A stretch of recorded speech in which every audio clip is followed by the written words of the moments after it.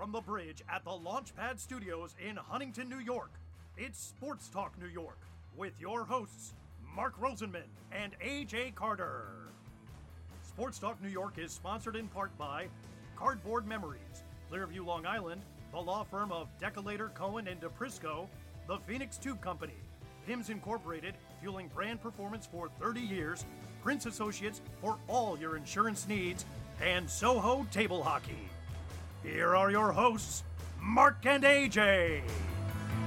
Joining us now is a man who spent 15 years in the NFL after his college Hall of Fame career at Brigham Young University, where he was a two-time All-American. He was selected by the Bears in the first round of the 1982 NFL Draft as a fifth overall pick, and just 3 years later, he achieved his greatest professional success with the 1985 Bears team that won the franchise's first Super Bowl title in Super Bowl 20. He also received Pro Bowl honors during that season. 11 years later, he would conclude his NFL career, adding his second Super Bowl ring in a backup role on the Packers in Super Bowl 31. He's been an advocate for CTE awareness in his post-playing career and will be the subject of a much-anticipated documentary, Mad Mac, The Memory of Jim McMahon, due out spring of this year. It is a thrill to welcome the man who can't dance but can throw the pill, the punky QB known as McMahon. Welcome, Jimmy. How you doing?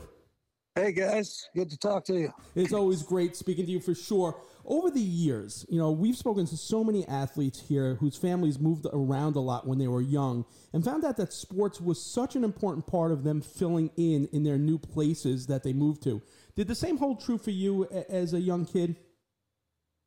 Well, yeah, I was born in Jersey City, New Jersey, and then I moved to San Jose, California when I was almost 3 years old.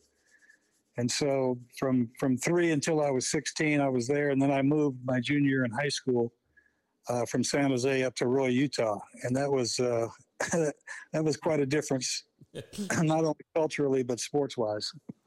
So that particular move, I have to imagine, is just, I can't even imagine that, because you become the starting quarterback for Andrews Hills High School as a sophomore in San Jose, and then you move to Roy, Utah, and Roy was not, easy one, because it was an easy one, because you became the team MVP in 3 sports at Roy High School. You twice led Roy to the state championship, named All-State Senior after passing for 1,555 yards, 16 touchdowns. I know your mother, Roberta, told you at an early age to believe that you were the best that you were the best.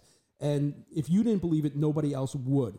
How much did those words help you when you had to reestablish yourself in a new town, such as you did in Roy? Well, that was actually my dad's words. My mom's words were, if you don't do your schoolwork, you're not going to play anyway. So, but that was really a tough move for me. Like you said, I was starting as a sophomore in San Jose, and there we threw the ball a lot out there. We had passing leagues in the summer, and that's all we did was throw the football. So moving up to Roy, these guys were running the wishbone. The 3 backs behind the quarterback, and I'm faking and pitching, and I'm like, I didn't even know what the hell I was doing half the time. But it took a little bit of probably a couple of weeks of practice before I got the starting role up in Utah. But it was just a tough adjustment. It's interesting too, because the McMahon persona was already taking shape back then, and you chose to go to BYU, which at that time and still is a no-nonsense school. So why BYU, and what were some of your other options? You also played baseball at BYU. When did football become your primary focus? And do you think that if you stayed with baseball, you might have been a Major League Baseball player? I'd like to believe I would have been. Baseball was always my first love. I wanted to play baseball. And that's the reason I ended up at BYU. There was only, of all the colleges I took trips, I went back to Nebraska, Oklahoma State, Boise, all the Utah schools. And everybody said I couldn't play both sports except for Brigham Young and Nevada, Las Vegas. And Vegas is where I wanted to go. I mean, that was my last recruiting trip. I had a great time. And plus I got offered a house, a car, money, easy job at a casino. I mean, hell, who knows what could have happened there? You know what? I don't think it would have been good, to be honest. But let's not even go there, because that choice to go to BYU would actually pave the way to the Miracle Bowl, December 19th, 1980. Up to that point, BYU had never won a bowl game in school history, having lost the 74 Fiesta Bowl, the 76 Tangerine Bowl, as well as their first two Holiday Bowls in 78, 79. And for the first 56 minutes of the 1980 Holiday Bowl, it seemed that the Cougars were destined to another defeat. Your defense couldn't handle SMU's Pony Express, Craig James and Eric Dickerson. James ran for 225. Dickerson added another 110. 4 minutes left in the game. Mustangs score to take a commanding 45-25 lead. A lot of the fans started leaving. You start screaming at them that the game wasn't over. So take us through what you remember about that comeback, which may in fact be the greatest in bowl game history. Well, up to that point, I was very disappointed in my performance. I didn't play well the whole first half. We couldn't stop them on defense. We couldn't get the ball in the end zone offensively. So the second half, things started, working the way they were all year long. I started making better reads, throwing the ball better.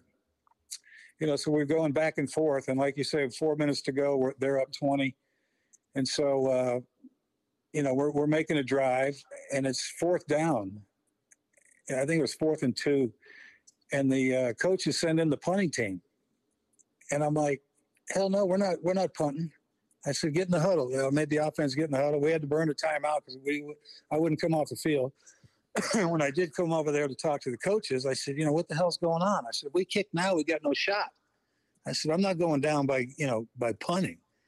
And Lavelle and the coordinator looked at each other. They didn't know really what to do. And I said, to hell with this. I said, we're not punting. So I went back in and I called just a simple at the line of scrimmage play. I had a balanced set offensively, and for some reason they weren't covering our All-American tight end. So I just made a simple call, a slant out to Clay. We got the first down. We go down and score. We kick an onside kick. We get the ball. We go down and score again. And then we try another onside kick. We don't get it, but we finally stopped them on defense. And we blocked the punt with 18 seconds left in the game. We get the ball back close to midfield. And so we had time for 3 plays, no timeouts. And so I think I remember the first play, I just threw it out of the end zone. And the second play, I threw a horrible pass, thank God. Had I thrown a good pass, it was probably either going to be picked or Clay I was throwing it to Clay Brown.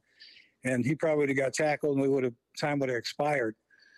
And so now there's 3 seconds left in the game, and we practice the play that we use every day, or not every day, but every week we practice this play. And we just call it a save the game pass. And basically, everybody just get down to the end zone, and the first guy to get there, if you can't catch it, tip it, and somebody else catch the ball. And the way it happened, I threw it up, and Clay Brown was surrounded by 3 or 4 SMU guys. And they all go up, and Clay was the guy that didn't jump the highest, and the ball never touched those guys. It came straight down to Clay. So it was, some divine intervention there that night. And then obviously our kicker came in, kicked the extra point to win it. So it was a pretty fun comeback. It was nice to be on the winning side of a bowl team for BYU. An amazing comeback, one of the best of all time, and you can see that on YouTube. It's definitely worth watching. You're selected 5th overall by the Chicago Bears in the first round of the 82 NFL draft, but you really thought you were headed to Baltimore. In fact, you even had dinner with the legendary Johnny Unitas prior to the draft. What was that like, and was it a shock that you weren't taken by the Colts? Yes, it was a shock because all indications were that's where I was going. Like you said, I had met with Johnny at his restaurant. We talked about the city and how much fun it was going to be there and this and that. And so, I really thought I was going to end up in Baltimore. But then my agent at the time also had, I think his name was Curtis Dickey, the running back that they had. And they were having trouble signing him. And so my agent told those guys, don't bother drafting me because they'll never sign me. And so, but he didn't relay that to me until after the draft. I guess I had told him early on, I said, I really don't want to be playing in Baltimore. And so, he remembered that, but he didn't tell me before the draft that that's what happened. And so when Baltimore drafted Art Schlichter right ahead of Chicago, I'm like, wow, well, I'm glad he's going there, but now where the hell am I going to go? And then Chicago was next in line, and they took me. So that's how I ended up in Chi-Town. Which is amazing because you have an immediate impact on that franchise. You win the starting job as a rookie, named NFL Offensive Rookie of the Year that season. 84, you lead the Bears to the NFC Championship game where you're beaten by the 49ers. You're the quarterback of one of the best teams of the 80s. And even though those Bears teams were mostly recognized for their dominant defense, you ran an extremely highly efficient offense that averaged 28.5 points per game. Do you think that your status as a quarterback is underrated? 28.5 points a game is pretty impressive. I know that defense was smothering, but do you think that's one of the reasons that you aren't mentioned as one of the top quarterbacks of all time? Well, I mean, statistic-wise, I don't have any stats. You got to have statistics to be talked about, Well, wait a minute. When you say you don't have any stats, I mean, I looked at this, and your winning percentage as a starter is higher than probably about 20 or 25 guys that are in the Hall of Fame. Your completion ratio is higher than Namath. It's higher than a number of players. When you say you don't have the statistics, I mean, there's an argument there. You're there. Well, I didn't play hardly any games. Hell, I only played 100-something games in my career, 110, 15 games, something like that. So, I missed a lot of ball games, but, playing in that offense in Chicago, it's not one to get a lot of stats on, but like you said, the winning percentage was what I was always worried about anyway. I didn't care what my stats were, as long as we won the ball game. I came from the most prolific offense I'd ever played in college. I got to throw it all over the field, but going to Chicago, I got to hand it off a lot, which wasn't a bad thing, handing it off to number 34, Walter Payton. Yeah, sweetness could run, that's for sure. And, but I told Coach Dick that we argued about it a lot. I said, why don't we throw it to him? He's a hell of a receiver.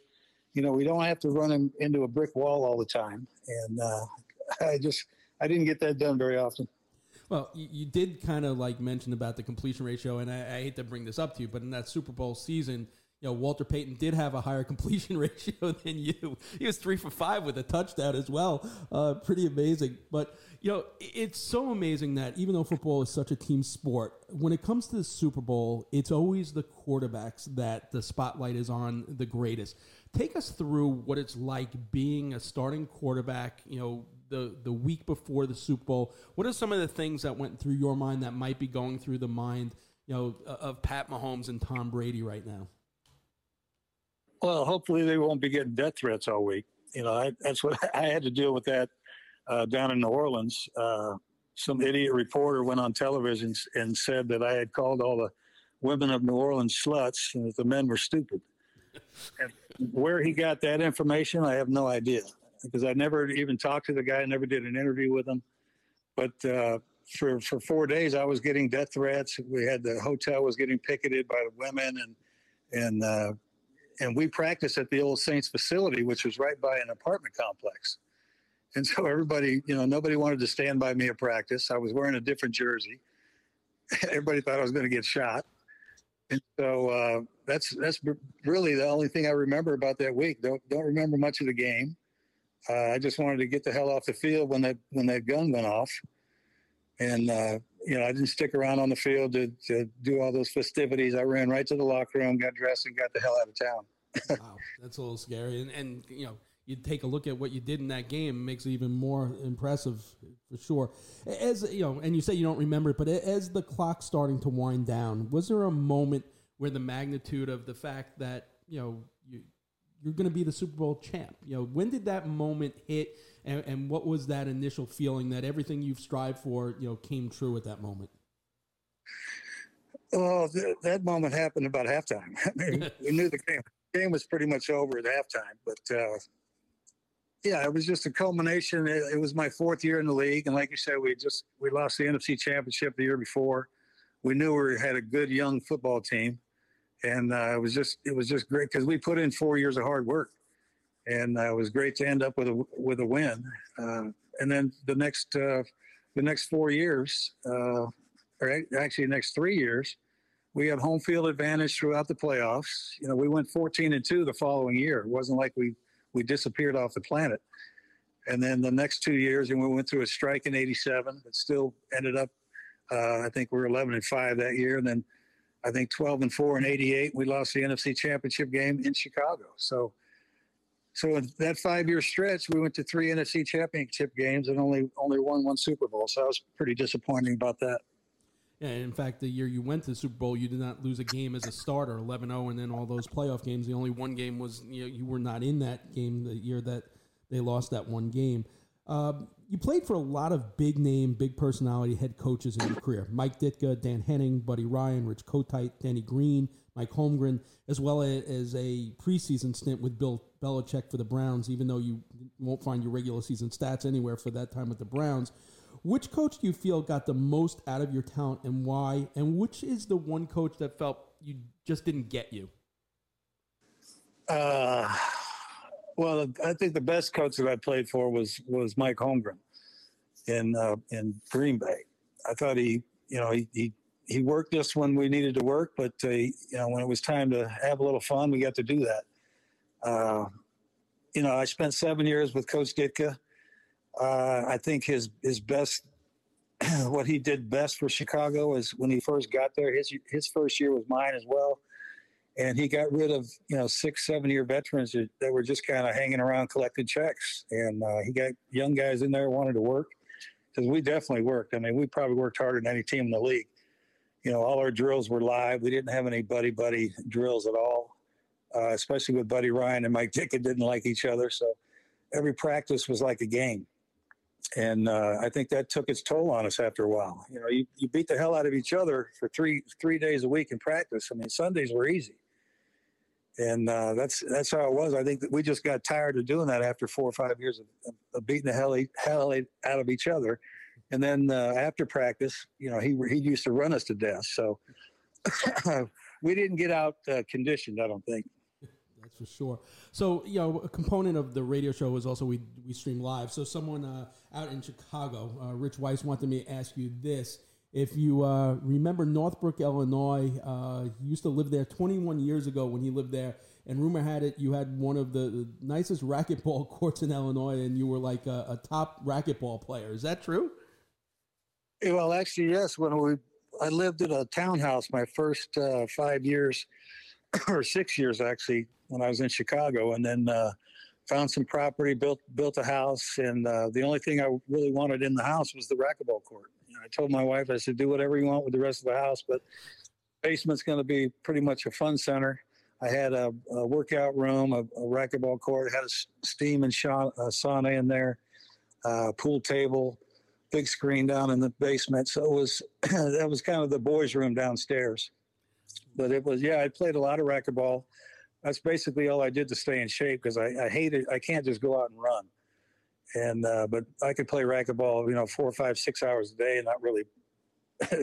I wouldn't have to run as much playing 6 hours if I would have to go out and run a couple miles. So I enjoy playing that. Listen, leave it to our listeners. That's one thing that I did not know about you, but now we know that. So, I want to get back to about where you're rated in the game. And you said you didn't play enough games, but if you look back at your NFL career and you put it in the context of all NFL starting quarterbacks over the history of the game, you realize that you rank 63rd in all-time wins with 67 as a starter, and you have a better winning percentage than Stabler, Unitas, Elway, Favre, Greasy, Aaron Rodgers.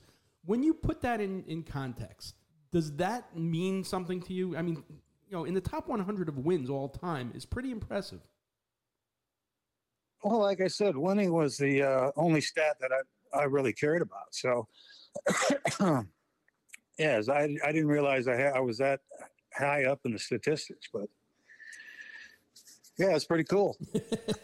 So your post-playing career, you've been an advocate for CTE awareness since your playing days ended. There's so much going on that front. This past week, there was an amazing article on Dan Carcillo, the former NHL player, who found that hallucinogenic mushrooms have given him relief. What are some of the things that you're involved with? And I understand you're partnering with a few former NFL players at this point as well.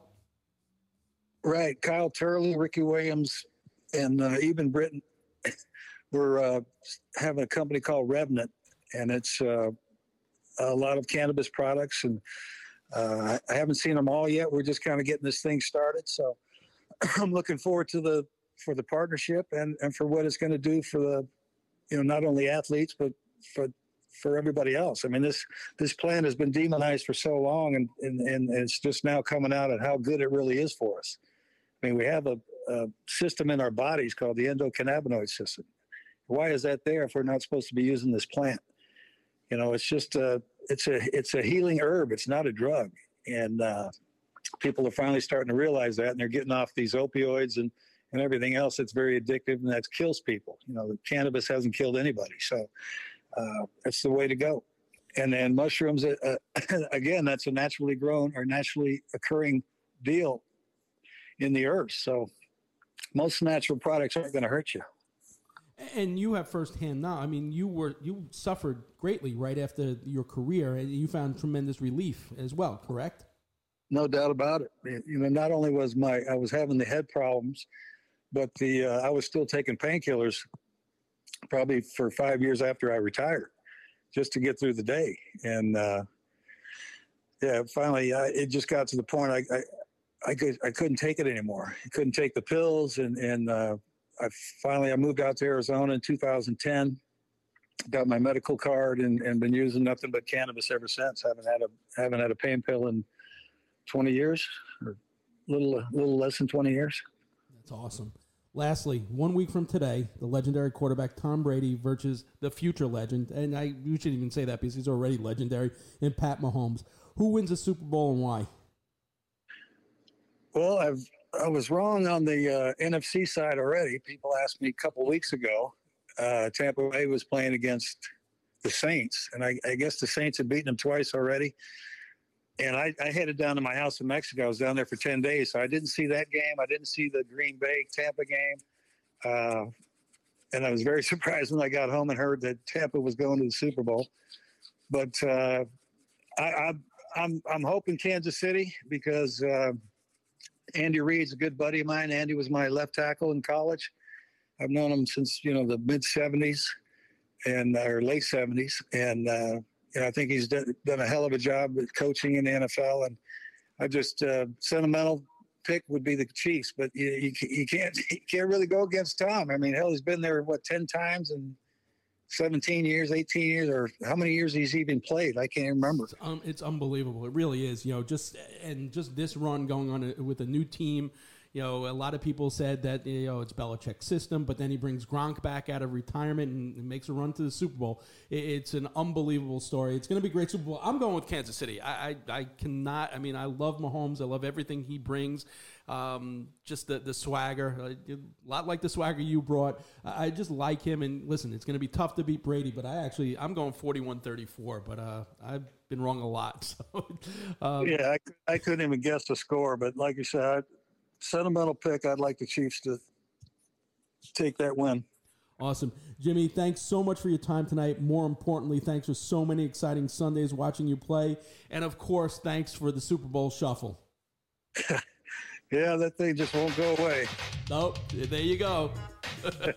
All right, Jimmy, be good and good luck, man. All right. Thank you. You got it. The legendary Jim McMahon. Great spot with Jim.